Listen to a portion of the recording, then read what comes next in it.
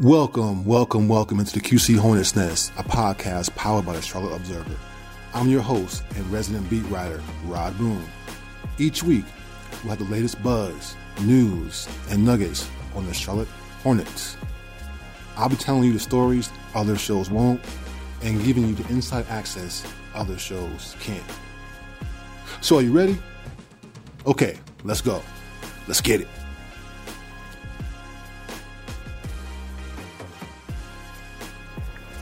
Starting off this week, once again, the Hornets are just bouncing back and forth between wins and losses. After going to the new year on that 3-game winning streak, they took those two really tough defeats back-to-back to Phoenix and Washington, with the game against the Suns, of course, being that really big blowout that was never really much of a game from the opening tip. And then the Wizards game in D.C., they were down early, got up by double digits late, and couldn't sustain that lead in the fourth quarter. So those were two tough losses. That led into the game on Wednesday against the Pistons, and that game against the Pistons on Wednesday was a get-right game if there ever was one for the Hornets. They needed that. To drop 140 points on the Pistons, a team they've beaten now for 14 straight times in a row, was much needed. Confidence builder. You have to be able to, at this point, turn things around quickly when the losses start piling up. As we've seen with the Hornets, losses kind of pile up in multiples where it's like 3 or 4 losses. The wins at times too, where they win 2, 3, 4 in a row. That's kind of been their Achilles heel, they've been hot and cold. But they're still running around 500. And at this point, as you get around the halfway mark, I'm sure they'll take it. So now it's going to be interesting to kind of see how this next stretch here works, and just if they can keep going up to that next step, take that next step up to be a real playoff team. It's going to start with LaMelo in terms of him being at the level he's at right now. He had his 14th double-double against the Pistons the other night, 14th of his career. 14th of the season, number 20 of his career. He's the engine, as we know, that stirs the Hornets and gets them going. And it was interesting to kind of hear Dwayne Casey, the Pistons coach, kind of compare him to Pete Maravich. I asked LaMelo after the game about that. Of course, LaMelo was his typical all shucks, I don't compare myself to anybody type of deal. It's nice to hear that, but he didn't really seem to care. And not like in a flippant or arrogant way, but that's just who he is. So the Hornets, with LaMelo running the point and finding his rhythm over these last few weeks here, it seems, after he's come back from his little COVID spell, they're right there. So now it's going to be about figuring they can get past this next stretch here, again, that we talk about a little bit later on when I look ahead, and just figure out exactly where his team is heading. Because, again, you can see the talent is there. It's just more about fixing their issues, which begins with the number one problem, which is defense. They can fix that defensive issue and go out there and get that 1-2 going a little bit more, they'll be okay. Because even P.J. Washington himself said, when I asked him the other day at shoot-around about what he saw from the team when he was out, the first thing he mentioned was he didn't see that right mentality. He didn't see that 1-2 attitude on defense. And he wanted to bring that a little bit himself, which he did against the Pistons. So the Hornets need to be able to fix that leaky defense, because they can't do that, they're not going anywhere. Yeah, their offense is one of the best in the league. We know that. But as I said before previously, if you can't stop teams when you have to and dig in defensively when the time is right, the situation calls for it, not going to be a very good team in the long run. So the Hornets have to figure out that problem on defense, and they can do that, then they should be okay.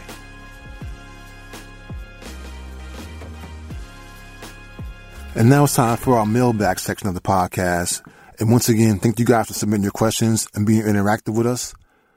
I really enjoy this part of the show because I like to interact with you guys and see what you're thinking about and kind of pick your brains and give you answers to maybe give you better insight in what you're looking for. So the first question this week comes from Tom Wise on Twitter, and his handle is at TomWiseJTW.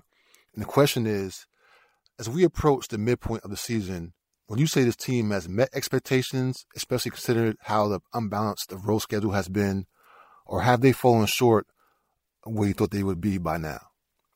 Good question, Tom. Thanks for submitting it. I think actually the Hornets kind of right about where I thought they would be. I figured they would be maybe about a 500 or so team until they could figure things out. And then at some point, I thought that maybe they can get to about maybe 6 to 7 wins or so over 500. They're still right about in that ballpark right now. And considering what they've been through as a whole, you got to be really just, if you're a Hornets fan, looking at it and say, you know what? Actually, I'm kind of pleased because to not have some of your top players while you were dealing with certain issues and, safety protocols and guys being out on road trips and not being able to exactly figure out rotations. It's one of those things where I really don't understand how they've been doing it in some regards, because they've had a really tough schedule, as Tom mentioned. It's been really road heavy, but they found a way to essentially just tread water and kind of be right around 500 going to the second half of the schedule that has a ton of home games. So I think they're kind of right about where I thought they would be. They could maybe be a game or two better, depending, but considering all they've been through, I think that you got to give them a little bit of credit and figure out that at some point soon they'll get it together.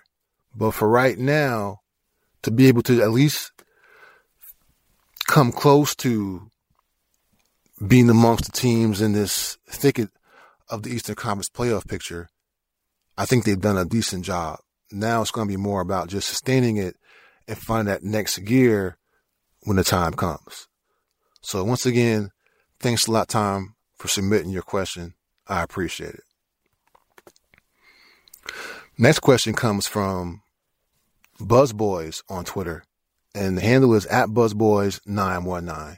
And the question is, do you think the Hornets take a look at DeMarcus Cousins? And I say the answer to that most likely is no. Because while they had interest in DeMarcus previously in years past, right now he doesn't kind of fit what they're trying to do. Because they just don't seem to be able to use somebody like him, because not so much his offense. His offense, as we know, is good. He can go out there and get you a double-double, rebound the ball for you, things of that nature. But the Hornets need rim protection. They need a little bit of toughness on the inside, a little bit of muscle, some athleticism. And DeMarcus Cousins doesn't give you any of that right now. Although he still is a serviceable and good enough player, he doesn't really fit in terms of trying to get you to that next level when you're trying to find a potential young athletic big to be able to alter things and intimidate people on the inside. DeMarcus Cousins doesn't do that for you. So, yeah, he can give you some more points, but the Hornets have said several times this season when I talk to players or even James Borrego, the coach, about it, it's more about, for them, it's defense. They don't need enough offense. They have one of the top offenses in the NBA. DeMarcus Cousins won't help them on defense. So to me, I don't see that happening. Previously, potentially yes, but as of right now, no, I don't see that happening because he doesn't really help them out long term in terms of what they're trying to do in their vision. So thanks for the question, Buzz Boys. You weren't the only person who asked that question. A couple others have asked the question, so I wanted to make sure that we got to that one. So thanks again for you guys for submitting your questions. I appreciate you guys. All right, welcome back to the QC Hornets Nest. I want to thank my guest today for joining me, Mr. James Bouknight. Thanks for stopping by, sir. Appreciate you. Just first, I guess, just tell me, man, what's the like now, your rookie year? You're about halfway into it. Just what's been like what have you learned most so far your rookie year, I guess? Just how to be like more professional, like both on and off the court. Continuing to learn and get better and staying ready. When you look at just how things have gone so far for you, obviously have played a little bit, to kind of wait a little bit. So it's the first time you kind of deal with that, I guess, in your career. What have you learned most about, I said, being ready and figuring out when it's your time to kind of make sure that when the coach is calling you that you're already out there? Just like every rep in the gym when I'm working out, just taking the game speed, game light, and really leaning on my teammates. Because being someone that played his whole career and then coming into a situation where I'm really not playing at all, it could take a mental toll on you. So just being able to lean on your teammates and talking to them and making sure they help keep you confident. Who was the person we know most to talk to? I wouldn't say one person, but like Miles, because I think Miles went through something similar when he was a rookie. So he's always in my ear. He sees when my head is down and when I'm looking like I'm about to tap out, So he always there. And he makes sure that I know that I'm him and I got some. You know what I'm saying? I should be on the court and then my time is gonna come. So and that's the thing too. When you think about that mentally, when your time has come, you've been ready for it, man. I mean, sure. How much do you think that helps your cause whenever the coaches say, "Okay, it's time for Book to go in the game next time"? I think they know what I'm capable of. I think they know that I can be on the court and I can play. I can help this team win. But like I said, it's just the situation I'm in. It's the reality, and I just gotta live with it. I just know when my time comes, I will be ready. And we talked before about it, man. It's like a good thing, right? In a weird way, not a good thing for you not to be playing, but it knows that the team is obviously really strong if you can't get on the court, right? What about that? Well, this is a playoff team, so coming in the year, I didn't think it was going to be this hard, but I definitely knew that we were going to win, and it was going to be tough to get on the court. We're going to have to fight for minutes, and nothing's going to be given.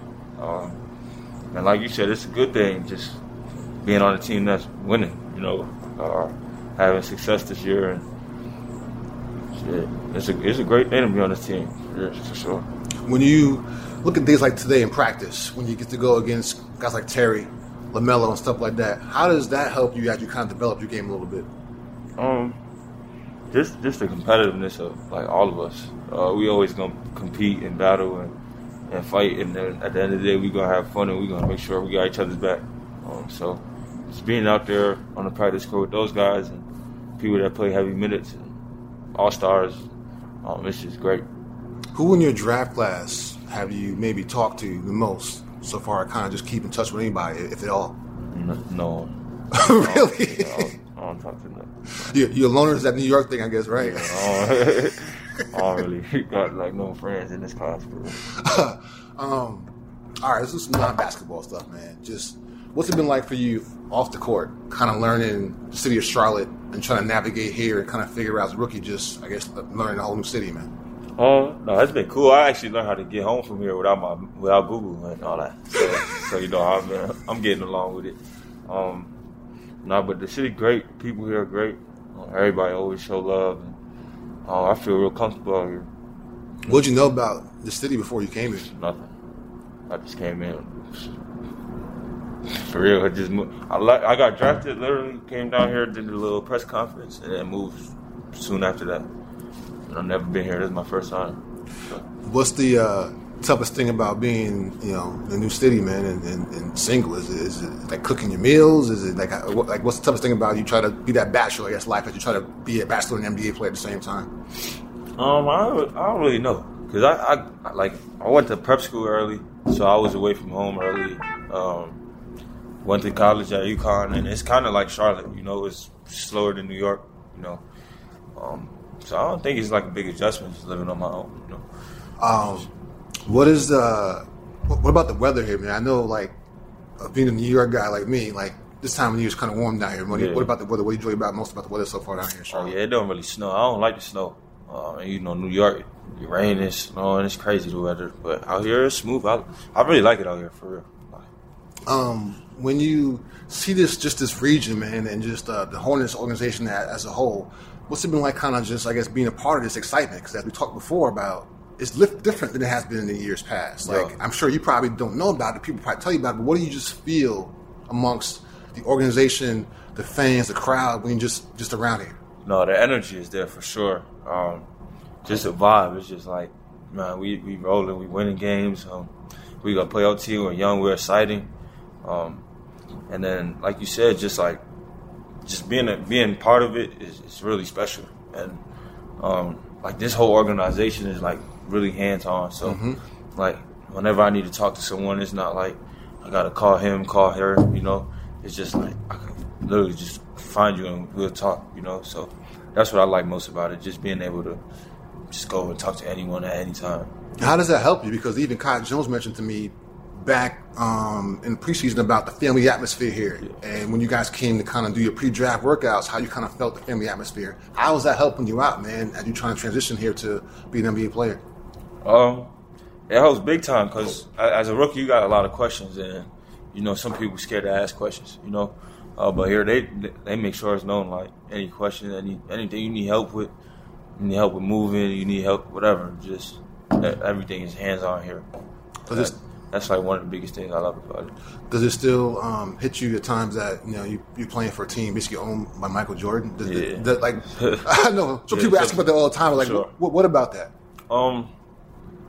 Just like one of the greatest shooting guards of all time. The greatest shooting guard of all time. And just shit, it's surreal, man. I don't even know like how to put that in words. It's just like it's crazy. Like it's something you got to experience to know what it feel like. You know? Yeah. When he shows up at practice or wherever, just the random times that you guys don't expect him to be, what's it like? The guys kind of go harder out there? Yeah. When you see him, you just 100% all the time. It's just different. Like just seeing him and knowing what he did and knowing like what type of impact he had on the game. And, you know, it's just like a respect thing when you see him go hard, you know? What's your hobbies, man? You got anything you like to do outside of basketball court? Nah, I be kicking it. I just like watching movies and stuff. What's your favorite movie? I'm watching a show right now. I'm watching BMF. Really? Yeah. What about that excites you? I like violent shows and stuff like that, you know? And just like stuff that could be real. You know what I'm saying? Stuff like that, like documentaries and all that. Like that. Tell me something about you that people don't know, man.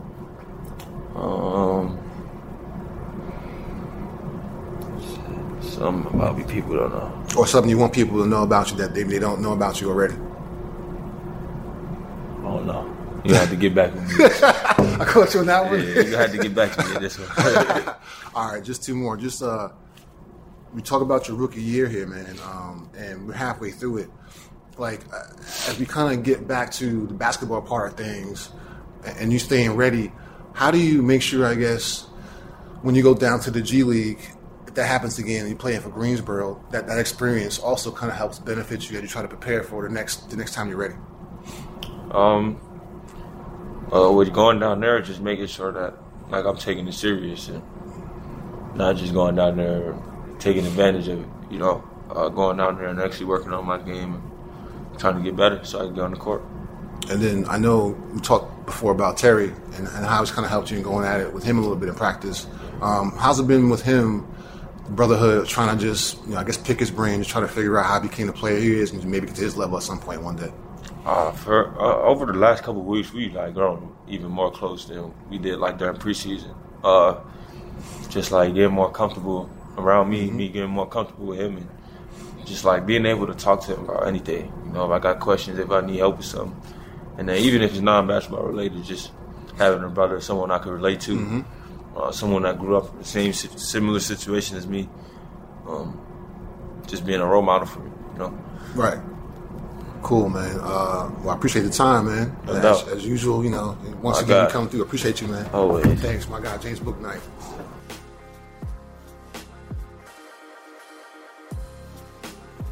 Many, many thanks to James Bouknight for joining me here on the QC Hornets Nest. As you can tell, James is kind of a charismatic guy in his own little way. That New York in him is, it's hard to get it. He's a dog, man, and I really appreciate him taking the time to join us after practice. Very nice of him. Thanks again, James. So now it's time for our look ahead. And if you know the schedule of January for the Hornets, you know that they have 9 of 15 games at home. And that includes this next stretch where 3 or 4 games are going to be at home. The tough part is 2 of those 3 games are against the Milwaukee Bucks, the defending champions. The other game that's not at home is against Philadelphia, the team that essentially has your number and has the longest winning streak against any opponent currently going in the NBA in terms of their dominance over the Hornets. So these next 3 games aren't going to be easy at all. But perhaps maybe one thing going in the Hornets' favor is Mike Budenholzer, the Bucks coach, was placed in protocols on Wednesday. So he could potentially miss both of these games. And he's really good at adjustments and making sure that the Bucks are in position to make the plays they do almost in seemingly every game against the Hornets when they find a way to pull out late. Remember in Milwaukee, just last month, the Hornets lost on a buzzer beater to the Bucks because Giannis did what he does and it was hard to stop. So the Hornets next few games here are going to be really tough, and it's going to be on them to figure a way to, again, at least tread water because, they're getting close to the midway point here of the season, and you want to at least be right around 500 at the midway point and then hope that at some point you kick it into gear going the second half of the season, especially if you can make a move or two to maybe help your team. So it's going to be a tough little week here for the Hornets, and we'll see exactly how you can get past it because it's going to be imperative that they win at least one of these next 3 games and really 2 of the next 4 because the other home game they have in this stretch after the Bucks 2 games is against Orlando on Friday night, January 14th.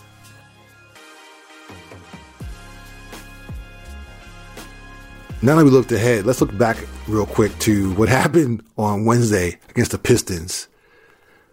Kelly Oubre was unconscious, and I want to go over some of these numbers that he produced for this week's random factoid I'd like to give you guys. Now, I'm sure you're probably aware that Kelly scored 24 points. Not in the game. He had 32 in the game overall. He had 24 in the fourth quarter against the Pistons. And that tied Kemba Walker's 24-point effort against Washington in 2018 for the most points in the quarter in franchise history. And I remember that game that Kemba dropped 24 in DC. I was there for that one, I'm pretty sure. So with that, Kelly became the 5th player in NBA history with 8 or more 3-pointers made in a quarter. But it's not just that kind of puts him into a different stratosphere. He was the only person other than Michael Redd to make 8 3-pointers in the fourth quarter. Let's repeat that one more time. Kelly Oubre, along with Michael Redd, the left-handed assassin, both left-handed assassins, mind you, they are the only 2 players in NBA history, Kelly Oubre and Michael Redd, to hit 8 3-pointers in the fourth quarter. Not even the great Klay Thompson or Steph Curry can say such a thing. Thompson does hold the NBA record for most threes ever in the quarter with 9. And that shows you just how close Kelly Oubre was to making some serious history on Wednesday night. But man, to see it unfold in person was incredible.